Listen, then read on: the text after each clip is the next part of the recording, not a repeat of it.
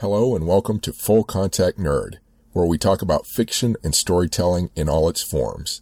From the weird to the fantastic, horror, sci-fi, fantasy, thrillers, mysteries. Anything you can ask for, we have it. I'm Chris Alvarez, and thank you for listening. I'm speaking with Nicole Glover, author of The Conductors, to be published by John Joseph Adams, March 2nd, 2021. Thank you for speaking with me. Oh, it's great to be here. So first, considering, as a writer, you have all these ideas in your head, how did this particular idea rise above the rest and make it into novel form? Yeah, it's a weird story how it came together. It's like a bunch of different seeds have been germinating for a while. Mm-hmm. I always had like the idea of, I guess, Underground Railroad, The Conductors, all that other stuff. It's like the first project I did in school was like Harriet Tubman and all the history around that. It's always been interesting, but it's just an idea that's always fascinated me. I've always been a big fantasy writer and I always loved all the old school mysteries and whatnot. How it came together is one of those things is basically I was just thinking, I was mulling over different ideas for a story. I think I had started The Conductors itself was started as a straight up historical fiction short story. Mm-hmm. I had like the idea the main characters were kind of there, but I didn't know where I was going with it. And I think I decided, let's add magic to it. I love fantasy stories. Like what happens with it? And it's kind of just bloomed in there. The mystery element kind of fell into place once I added that magic in there. Mm-hmm. And it's from there, just more of this, did the research to get the history right, and the characters start coming alive, and just kind of came together. So mm-hmm. Yeah, it's one of those weird things that just fell into place for me. Okay, so tell me then the basics of the book, the protagonist, the setting, the conflict. The main characters are Hetty and Benji Rhodes. Previously they've been Underground Railroad conductors throughout, just before the Civil War started, throughout the bulk of it, just doing the basics, saving people, that sort of thing, but with magic. Mm-hmm. That went to after it. The book itself starts 5 years after the Civil War.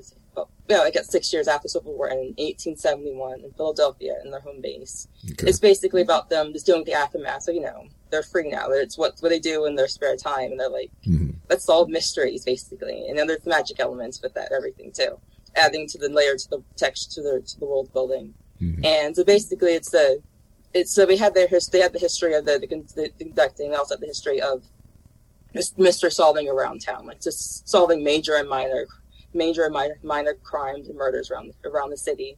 Mm-hmm. But the murder that kicks off this book is the death of a close friend of theirs, who was one of the people they had rescued in the past. And it's basically the fallout of what happens when that death of a friend happens with them, to their circle of friends, to the community, and everything else ties around with it. Mm-hmm.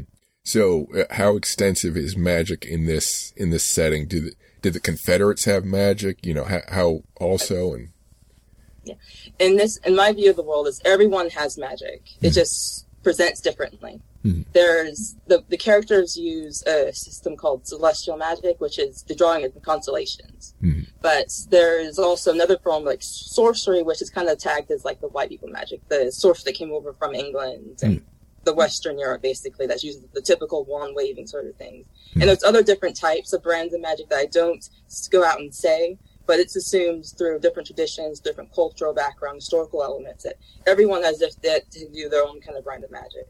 Mm-hmm. And cause I like the idea of a world where everyone can do magic. So like instead of being like a hidden society where it's only select people, like everyone has the ability to. It's like the same thing, like, people like learn to read or certain skills like art and whatnot. It's just some people are good at it, some people are terrible at it, some people have no interest in it all, and some people want to learn as much as they can. And there's textual layers of like who can do magic too. Like, for example, Black people, non-white people in general can't use sorcery in this world because there's all the typical laws against that. There's like laws against banding using wands, for example. And that's why celestial magic and there's also another smaller branch, like a brewing potions that kind of touch into in this world that my main characters have ability and access to do as well. Mm-hmm.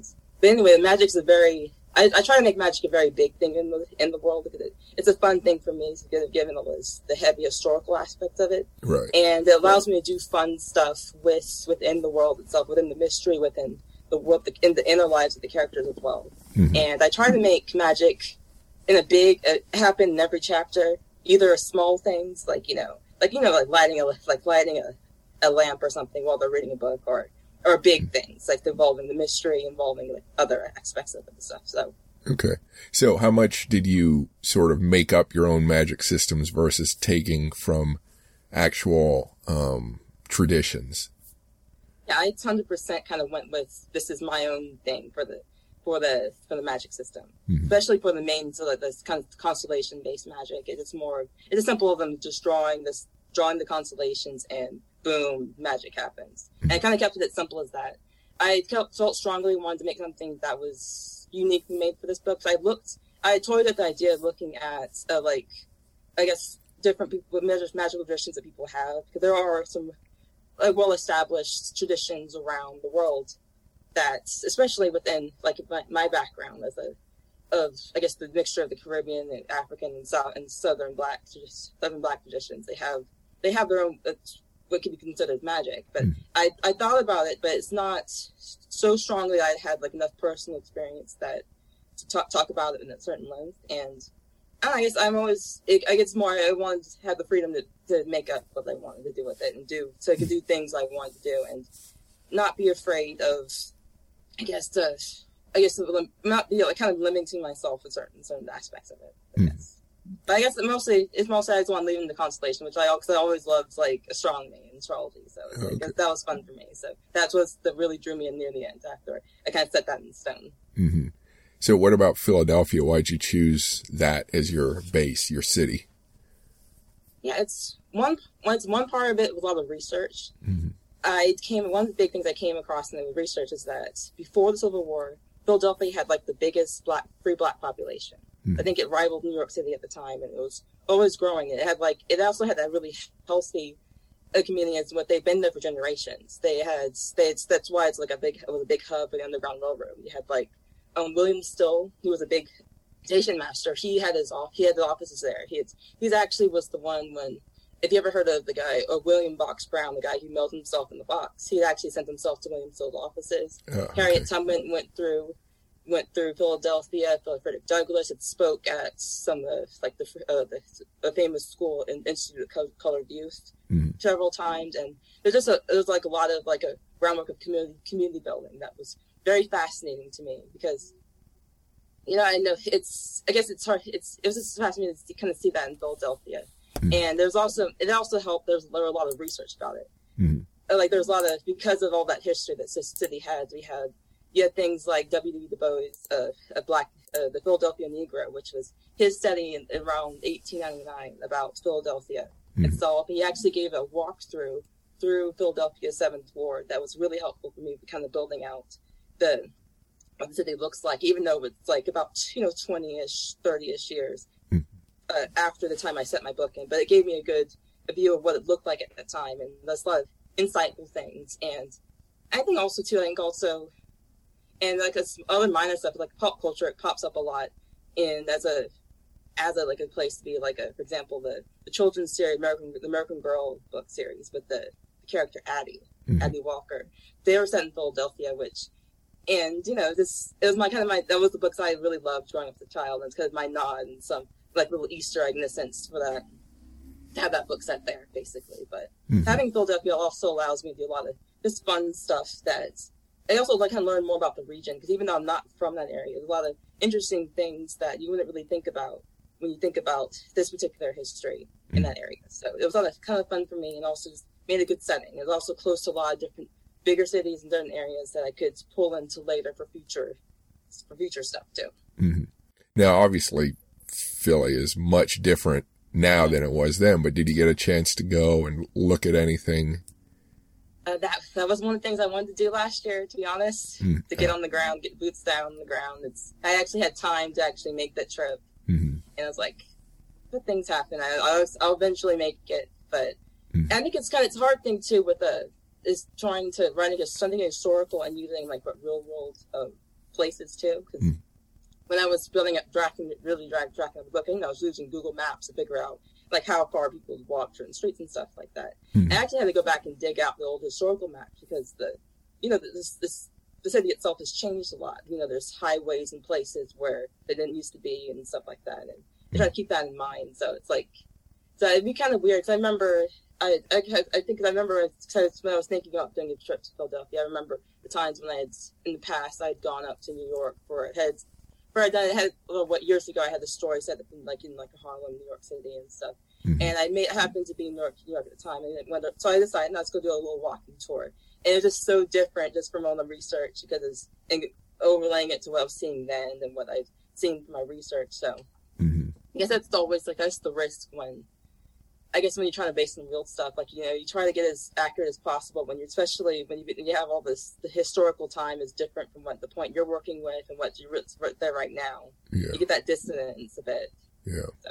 I'm speaking with Nicole Glover, author of The Conductors. You can find more information about her work at nicole-glover.com. If you like this podcast, Full Contact Nerd interviews so far, please subscribe. If you want daily book suggestions for new fiction and nonfiction studies in sci-fi, fantasy, horror, mysteries, gaming, game design, film history, and more, please check out my YouTube channel, Chris Alvarez Full Contact Nerd, my website, chrisalvarez.com or fullcontactnerd.com, my podcast, Full Contact Nerd Interviews, and my Twitch channel, Full Contact Nerd.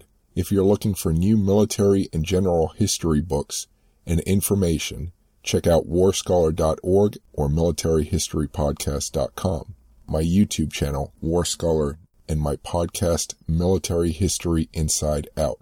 If you want new technology, science, and space books, check out technologyandspace.com, my YouTube channel, Spacewalks Money Talks, and my podcast, Technology and Space. Now back to the podcast. What about the sort of the clothing and that sort of thing, like the everyday items that people use then? How'd you research that? Some of it I found in blog, some of the books I found, they had some pictures in there. A good resource was actually, just looking up all the people have, all these, there's a collection of photos from libraries, mostly that somehow all end up in Pinterest, apparently, of people at that time period. I think there's always these links about the blogs of what they call Black Victorians and whatnot. There's basically people back in the day, and I found a couple of resources and a couple Pinterest boards that had all these this black and white classic photographs of people, just in the fancy dress of their time taking their photographs, and it's kind of amazing. It's I found so many enough that sometimes I still find new stuff.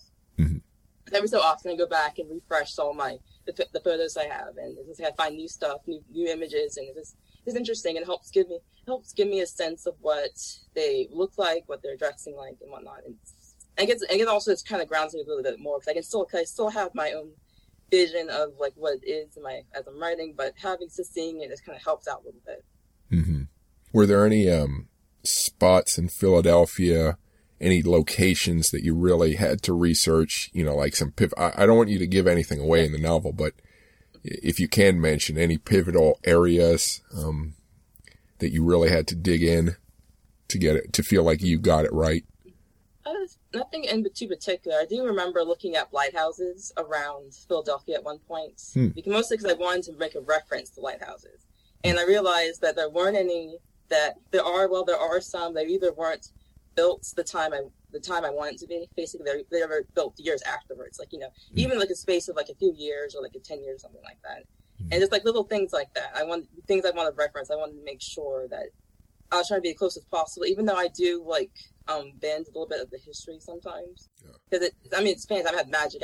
Don't have to be 100% historically accurate, which is the thing I have to remember at times too. I don't have to be 100%, but I wanted to be kind of close to it. That it still gets that's not too far away. Because I might as well write alternate history, a total alternate history. So just looking at small things to make it kind of mostly accurate, mostly so it won't be too out of place.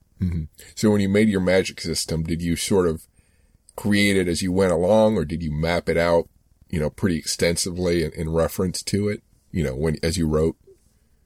I think so, because mostly because I did, since it's more of a, I guess it's loose, meaning like I just use the constellation, but I have certain set constellations that the characters use. Mm-hmm. Like they won't use like they don't use like more of the weird modern ones, like like a microscope or telescope. They use more of like typical ones. You think the zodiac ones, like Orion, Andromeda, those constellations, I guess.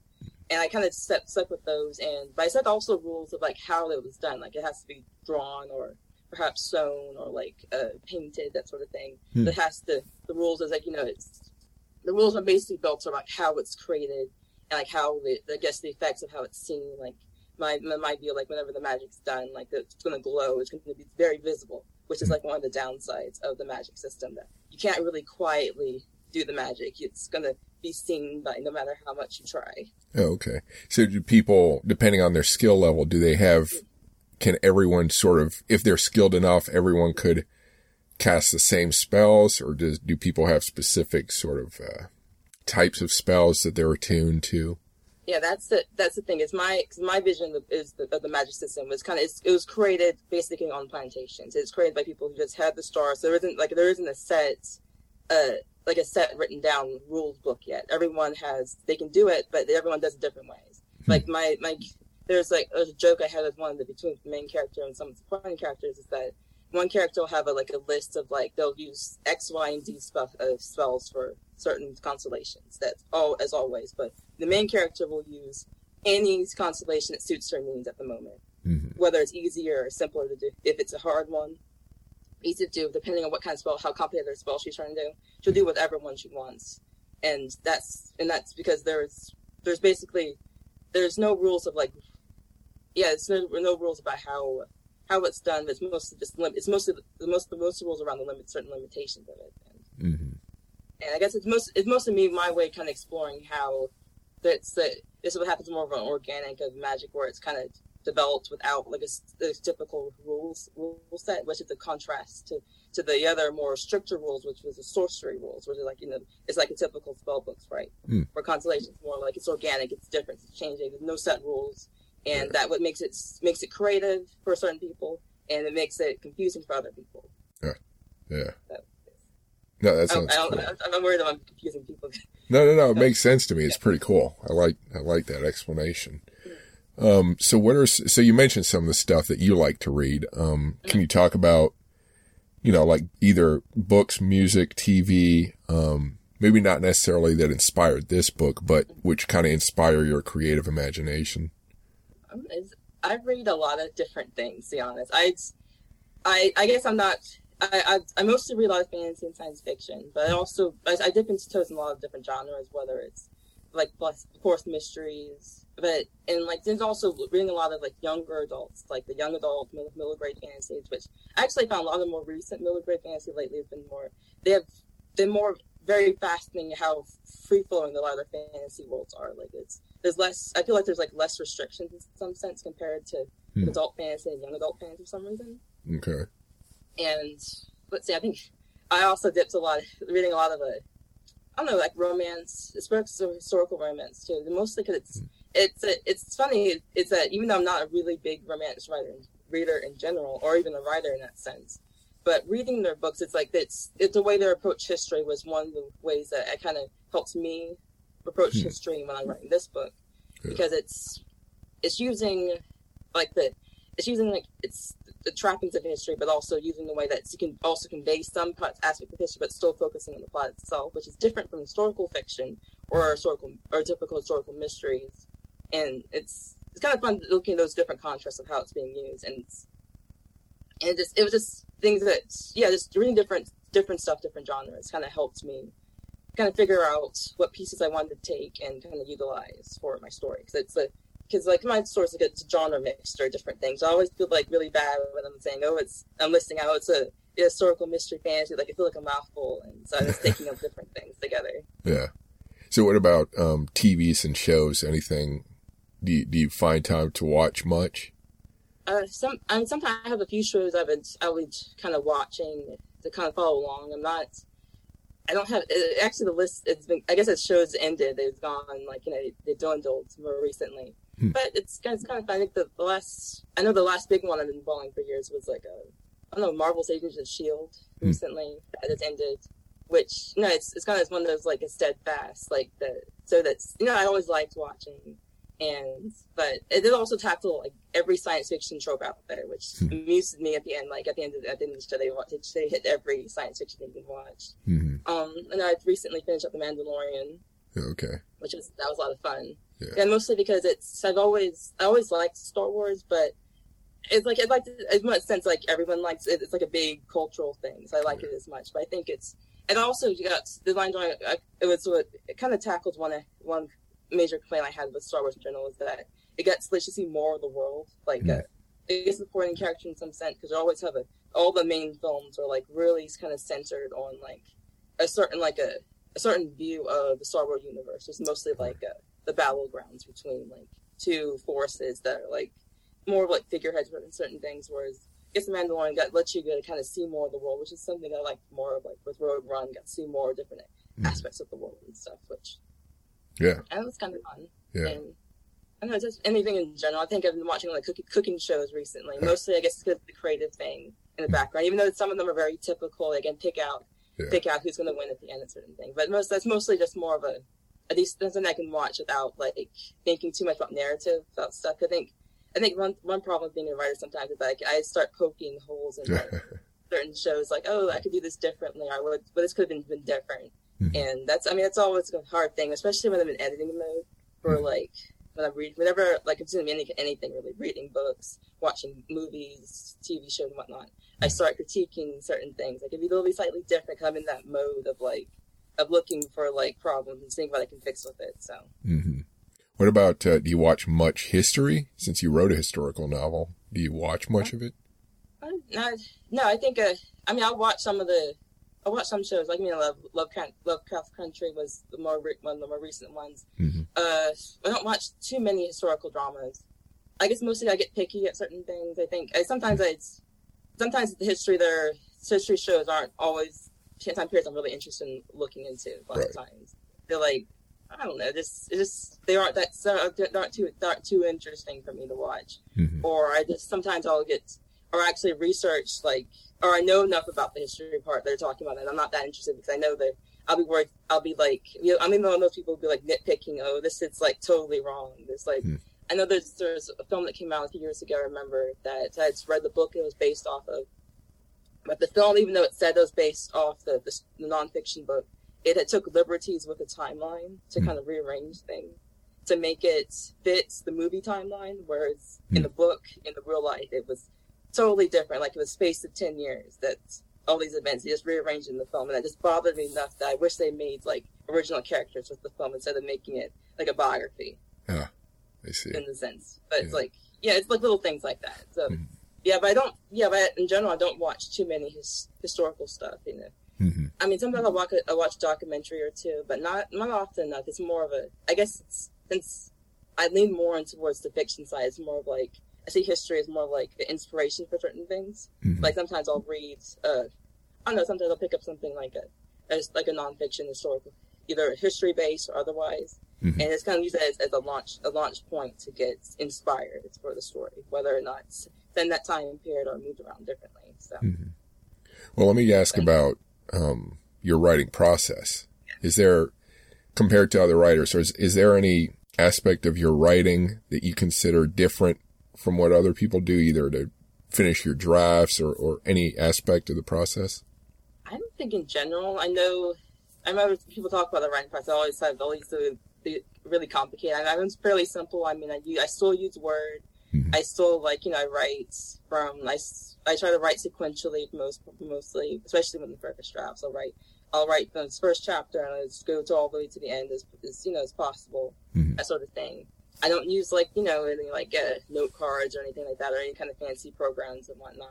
And I do a lot of, I know, especially when I was actually going outside to work and stuff, I would always carry notebooks with me and would, during my lunch break, since my workplace was across from the public library, so I would take part of the lunch break, go out in the library, write down a scene, or, like, write down, like, brainstorm like an outline of the sense for the scene I wanted to write that evening after work.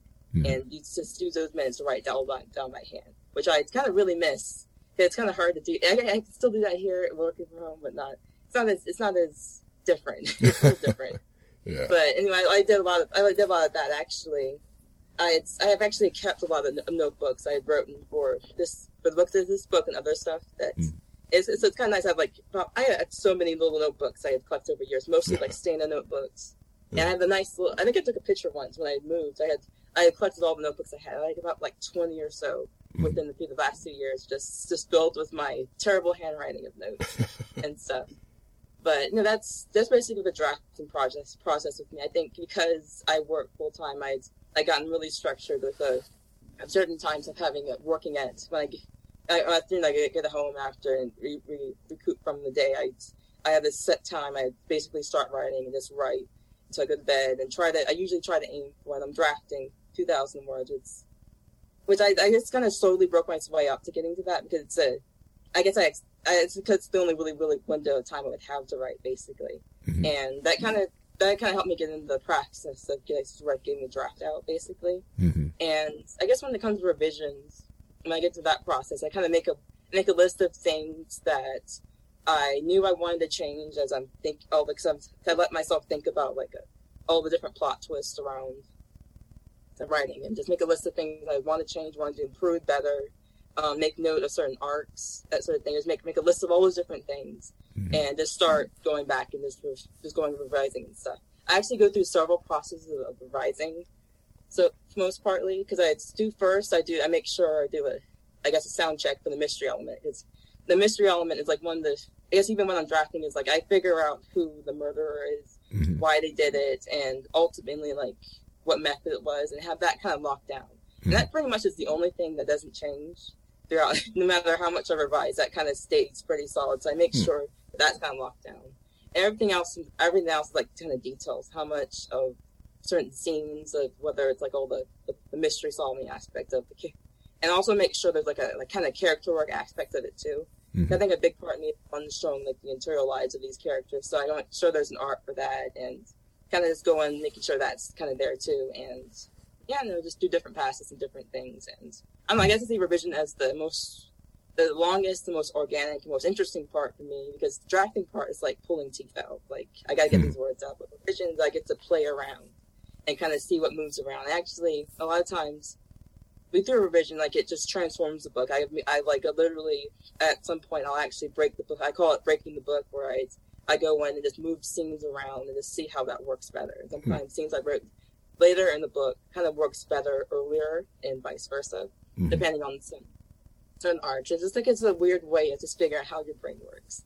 But I think because I'm always thinking about the book, I guess it's easier for me to kind of play around than with the revision part. So, and this is your debut novel, is that correct? Yes. So now that you have this debut novel, has having this come out, has it changed? Have you found that you've changed your approach to writing at all? I don't know. It's too hard to tell. It's kind of just, been waiting for a while for this, especially since it got bumped too since it was supposed to come out last fall. So I got more time to I guess still be in the part where it's still the new part of everything. It's still coming out, still kind of new. The reality hasn't really quite set in yet. I think I've also been busy with the follow-up, which I'm actually working hard working revising right now. Okay. And so I've been busy with that, and I don't know. I think it's weird. I don't know if it's changed slightly. It also made me more of, I guess because I've always had a structure anyway of keeping on top of things. It doesn't really change much. It does change. I think one thing changes that I guess worries about it's going to be people actually going to start reading it soon. It's not just going to be a small circle of people. Strangers are going to read this. And I think one point with the second book I'm working on is it's me thinking at one point I was thinking I wouldn't, this, by the time I finish this month, I won't have feedback from the first book, know what I did wrong, that sort of thing. And it's getting all these little worries about what the hypothetical strangers are going to say, and that sort of thing. And I guess those worries you get while you're just in that quiet space of waiting for the stuff to come out and not really not in the anxiety of like it's not knowing what people are going to say because you don't know. Because I think because since the book hasn't come out yet, it's like there's and mostly anticipation. I don't know what's going to happen basically, but just I'm trying to enjoy it too because it's you don't get to debut more than once, so trying to enjoy that as well. Yeah. And just trying not to worry too much about what people are going to say. Right. Yeah. Yeah. I mean, we know in social media people there's lots of praise, but there's also lots of. Yeah. You remember the bad thing. You can hear 50 good things, and that one bad thing will be like you'll hear it, you'll think about it all the time. So. I'm speaking with Nicole Glover, author of The Conductors. You can find more information about her work at nicole-glover.com. If you like this podcast, Full Contact Nerd interviews so far, please subscribe. If you want daily book suggestions for new fiction and nonfiction studies in sci-fi, fantasy, horror, mysteries, gaming, game design, film history, and more, please check out my YouTube channel, Chris Alvarez Full Contact Nerd, my website, chrisalvarez.com or fullcontactnerd.com, my podcast, Full Contact Nerd Interviews, and my Twitch channel, Full Contact Nerd. If you're looking for new military and general history books and information, check out warscholar.org or militaryhistorypodcast.com, my YouTube channel, War Scholar, and my podcast, Military History Inside Out. If you want new technology, science, and space books, check out technologyandspace.com, my YouTube channel, Spacewalks Money Talks, and my podcast, Technology and Space. Now back to the podcast. Well, so if someone, like, what would bother you the most, do you think? If you got some kind of complaint, would you, if someone complained about the plot or the characterization or, like, what part of it do you think you'd be most sensitive to, if you want to answer that? That might be too personal, but. I'm not going to say everything, someone's like complaining about anything about it because the book's perfect in my eyes. I don't know. Yeah. I mean, I don't know. I guess it's hard to say. Would be like, outside of the obvious, like, the obvious stuff that people, troll people out on the internet about. I don't know. I guess critiques of being a misunderstanding of what to be doing, trying to do, or something like that, or I don't know. Mm-hmm. Even something silly as I made lighthearted about the history, because even though it's not historic, even though it's a historical setting, I'm playing more with the genre, with the fantasy and mystery aspects of it, and I don't know. I mean, I try to even have fun within the story, and it's not going to be like try not to make it a bleak historical retelling of stuff. So okay. I don't know. I guess I'll see. I don't know. I can't really think of a particular complaint other than, that's the general global, it's terrible, worst book ever, I'll make sure you'll never write again, that sort of thing. Well, I guess that's sort of what because I know it's an odd question, but I guess sort of, would you be more bothered by someone picking on something specific or just someone saying, I don't like this is no good, you know what I'm saying? Yeah.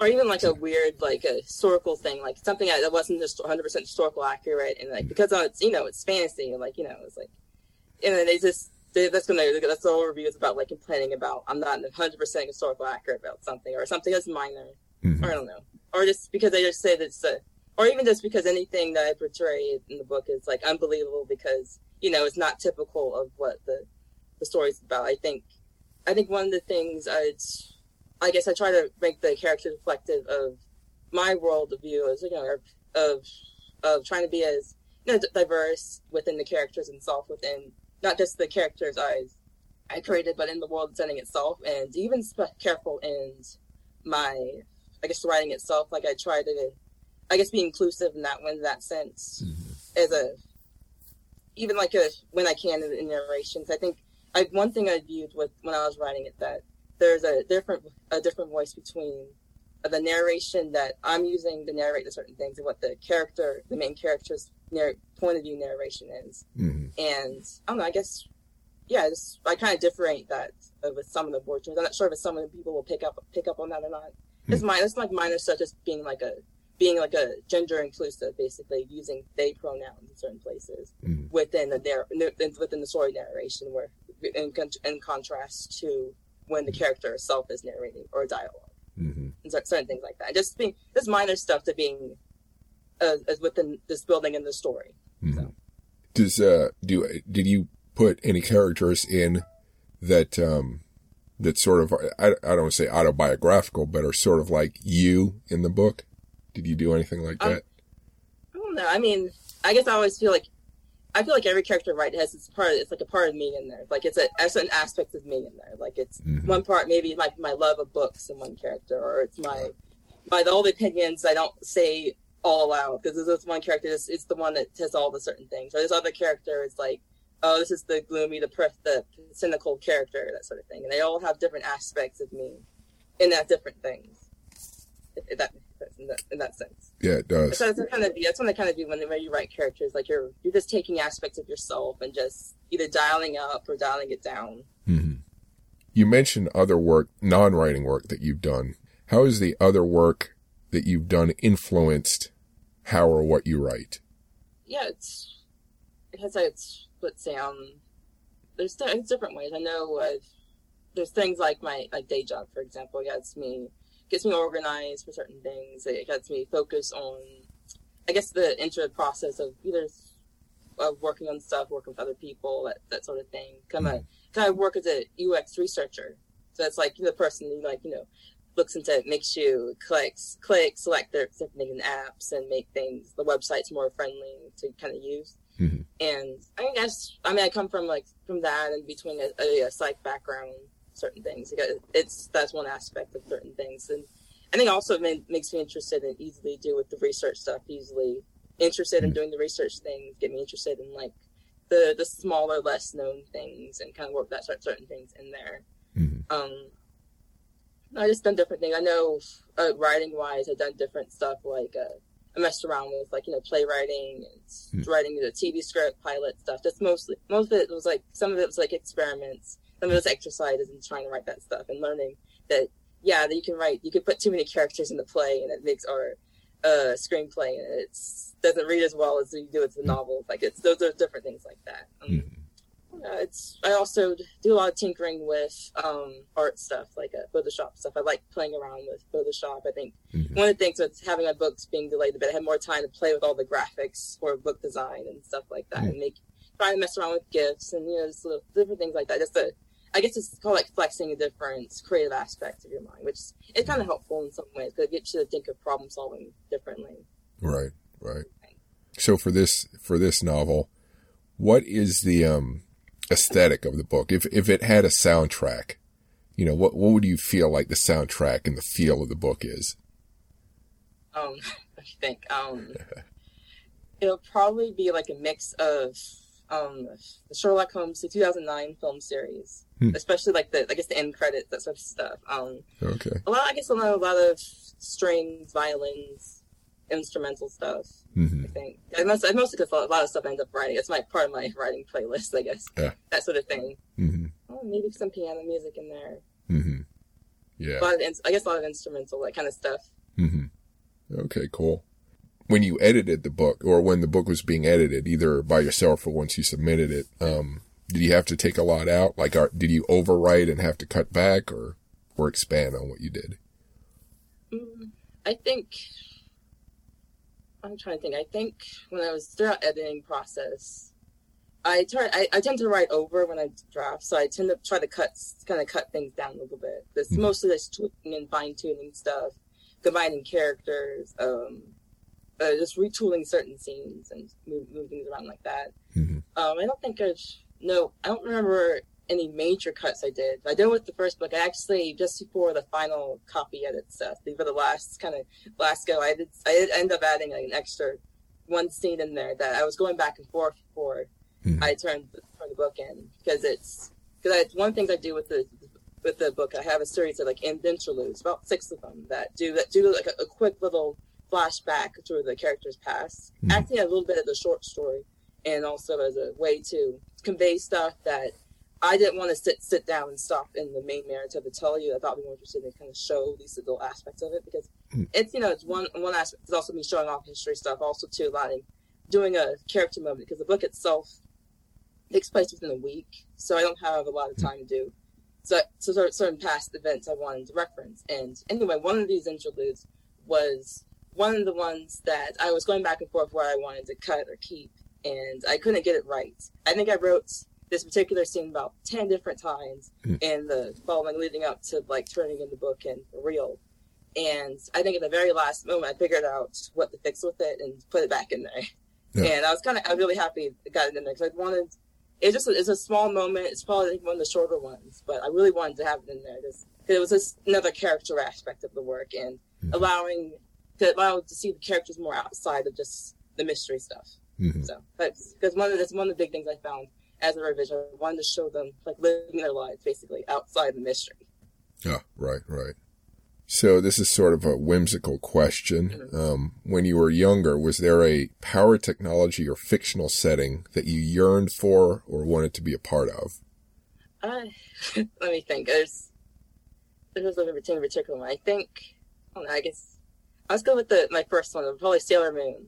I was really a big fan of Sailor Moon, the series that came out, and I always loved the little gadgets, and I guess the little gadgets they had, the transformation weapons and whatnot. And I guess that was kind of the first really big fantastical magical thing I saw as a young person, basically. Mm-hmm. And I always really liked that, and that's probably started my love for astrology and astronomy, and it kind of stuck with me. Mm-hmm. And I don't know if I ever wanted to be in the world particularly. I like the idea of having magical powers that.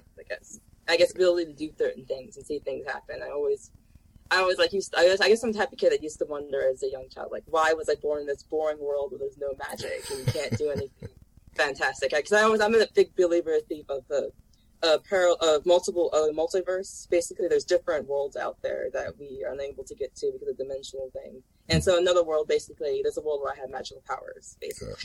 Yeah. I feel very strongly that world exists. Yeah. And that sort of thing. Now, have you ever done cosplay or attended cosplays? Are you familiar with the conventions? I'm familiar with that. I'm really not that good at sewing. And, I guess I like the idea of a good costume. I don't know. I'm just weird about, getting it all together and taking the time for all this other stuff. I do admire a lot of people who have really, cause I've seen lots of really good cosplay photos, and I really admire all the attention to detail, the craftsmanship. But I could never do that. Yeah. So did you, so you mentioned some of what it took to finish the book up. Were there any other difficulties in getting it finished or published? I think it's just a lot of, it's timing stuff. I guess it's just the first, it's the first thing I'm publishing professionally at all. So it's just different. That's just getting used to, working with an editing team, working with timeline, working with deadlines. I was working with other people's other things and all that other things, and also accepting that some things are beyond my control. Mm-hmm. There's so much you can't do. Even though I said I could turn this to draft in and say I want this book published right away within 2 months, and I can't do that. That sort of thing. And just starting to admit once certain things are out beyond your control, which I think is the kind of the hardest part. Mm-hmm. I think it's with once getting especially traditional publishing is that there's this, you only really control what's you can writing the words, and some writing the words on the page and everything like that. So that's beyond everything else. You can't really there's too much you can do, and it's just, I guess, also realizing just how slow publishing used to be. Because I think as a big reader, I never really thought about how long it takes for a book to come out. I just always thought a book appears in the library, a book appears in the bookstore, and it's there. I never thought about how long it takes, or even when books come out in general. Mm-hmm. The one thing I found that has gotten involved with publishing is that I'm hyper aware of when the book's being published out, so be out in the bookstore and everything like that. Whereas before I'm it just shows up. I remember in the library, it shows up in the news stack, even though it's been published now technically about only 4 or 5 months, because I found that some of the libraries, it takes a while. I guess they're in processing for a while. And I remember when it's a book I really wanted to read, I was waiting for it to come to the library. And I remember waiting for 3 months for it to come in. It was in processing for that long. And I was are they just is processing the keyword for like librarians reading books? I don't know. I figure they have to read the book to know it's like good for the patrons, but I like, there's little things like that. But I'm just hyper aware of like when books are coming out, like instead of being like, oh, this shows up, which is an interesting shift and all that kind of stuff. But also that on the other flip side is that when I'm talking about I'm writing a book or I'm publishing a book, and people ask when it's coming out, and they're like, and I think, oh, it's like I'm thinking like 6 months. Oh, that's not too far away, and they're like, oh, that's really far away. That's 6 months, and that especially felt like that more last year too. Like that sense of a time being this like really loop thing, like it feels like 6 months feels like 10 years and stuff. So it's like that's an interesting thing about everything. Yeah. So you mentioned that you're revising this follow-up, the follow-up novel. Do you have something else on the plate beyond that, or are you just totally focused on this right now? Something that hasn't been officially announced yet that I'm really excited about, which it kind of is a surprise thing that happened last year, but I can't really say too much about it for now. Okay. And I'm hoping there will come something, but nothing else that I can officially say, so. Okay. So where can people find you on the web? Do you have social media, website? Yeah, my website is basically my name, Nicole-Glover.com, and I have a Twitter handle. It's basically, it's Nicole, and instead of this being Glover, I replaced the V with a W, so it's like Glower. Like Glower. Yeah. It's just a funny spelling thing because one, someone already took my name. I have a really common name for some reason, and two, I didn't want to. Sometimes I misspell my name, and it comes in a W sometimes. But I thought it was kind of funny. But those are kind of two main places you'll find me at. So and I'll just spell it for listeners and viewers. So it's Nicole, Nicoole, and Glover, Glover. And you said so again that you said Twitter, it's Nicole Glower. Yeah. With the W instead of V. Yes, the W instead of V. And it's just one word. It doesn't have a dash or anything, right? Right. Okay. Yes. Okay, cool. Well, that's all the questions I have. Do you have any final thoughts or words? No, it's kind of exciting. I think it's getting, since I'm debuting, I'm starting to do all the fun Arthur events now. So it's great. It's kind of great talking. It's fun. I'm really fairly shy in person, but talking about a book, I'm really easy for doing that for some reason. So it's fun. It's fun talking, fun answering questions, certain things. So, and then, it was fun talking with you. So just to add, so pre-COVID, I guess the plans were you going to do a book tour of, if it were coming out in the fall last year? I think it should have. Thing is, my book was so early when all this other stuff, everything changed that nothing was set in stone yet. That's mostly why it was easy for me to get pushed into this year, and because it was, I think, because my book was originally set in November of last year. So no, when all the COVID kind of started up, it wasn't. I mean, my arcs weren't even done yet, so it wasn't like it was still like early for stuff. So it's like it was easy thing to move around. So, but I imagine if everything was in the alternate universe where it did come out, I would have had the book tour and whatnot. So. Okay. Yeah. Thanks so much for speaking with me. It was great. It was fun. Thank you for listening to Full Contact Nerd Interviews. If you like this episode, please subscribe for more.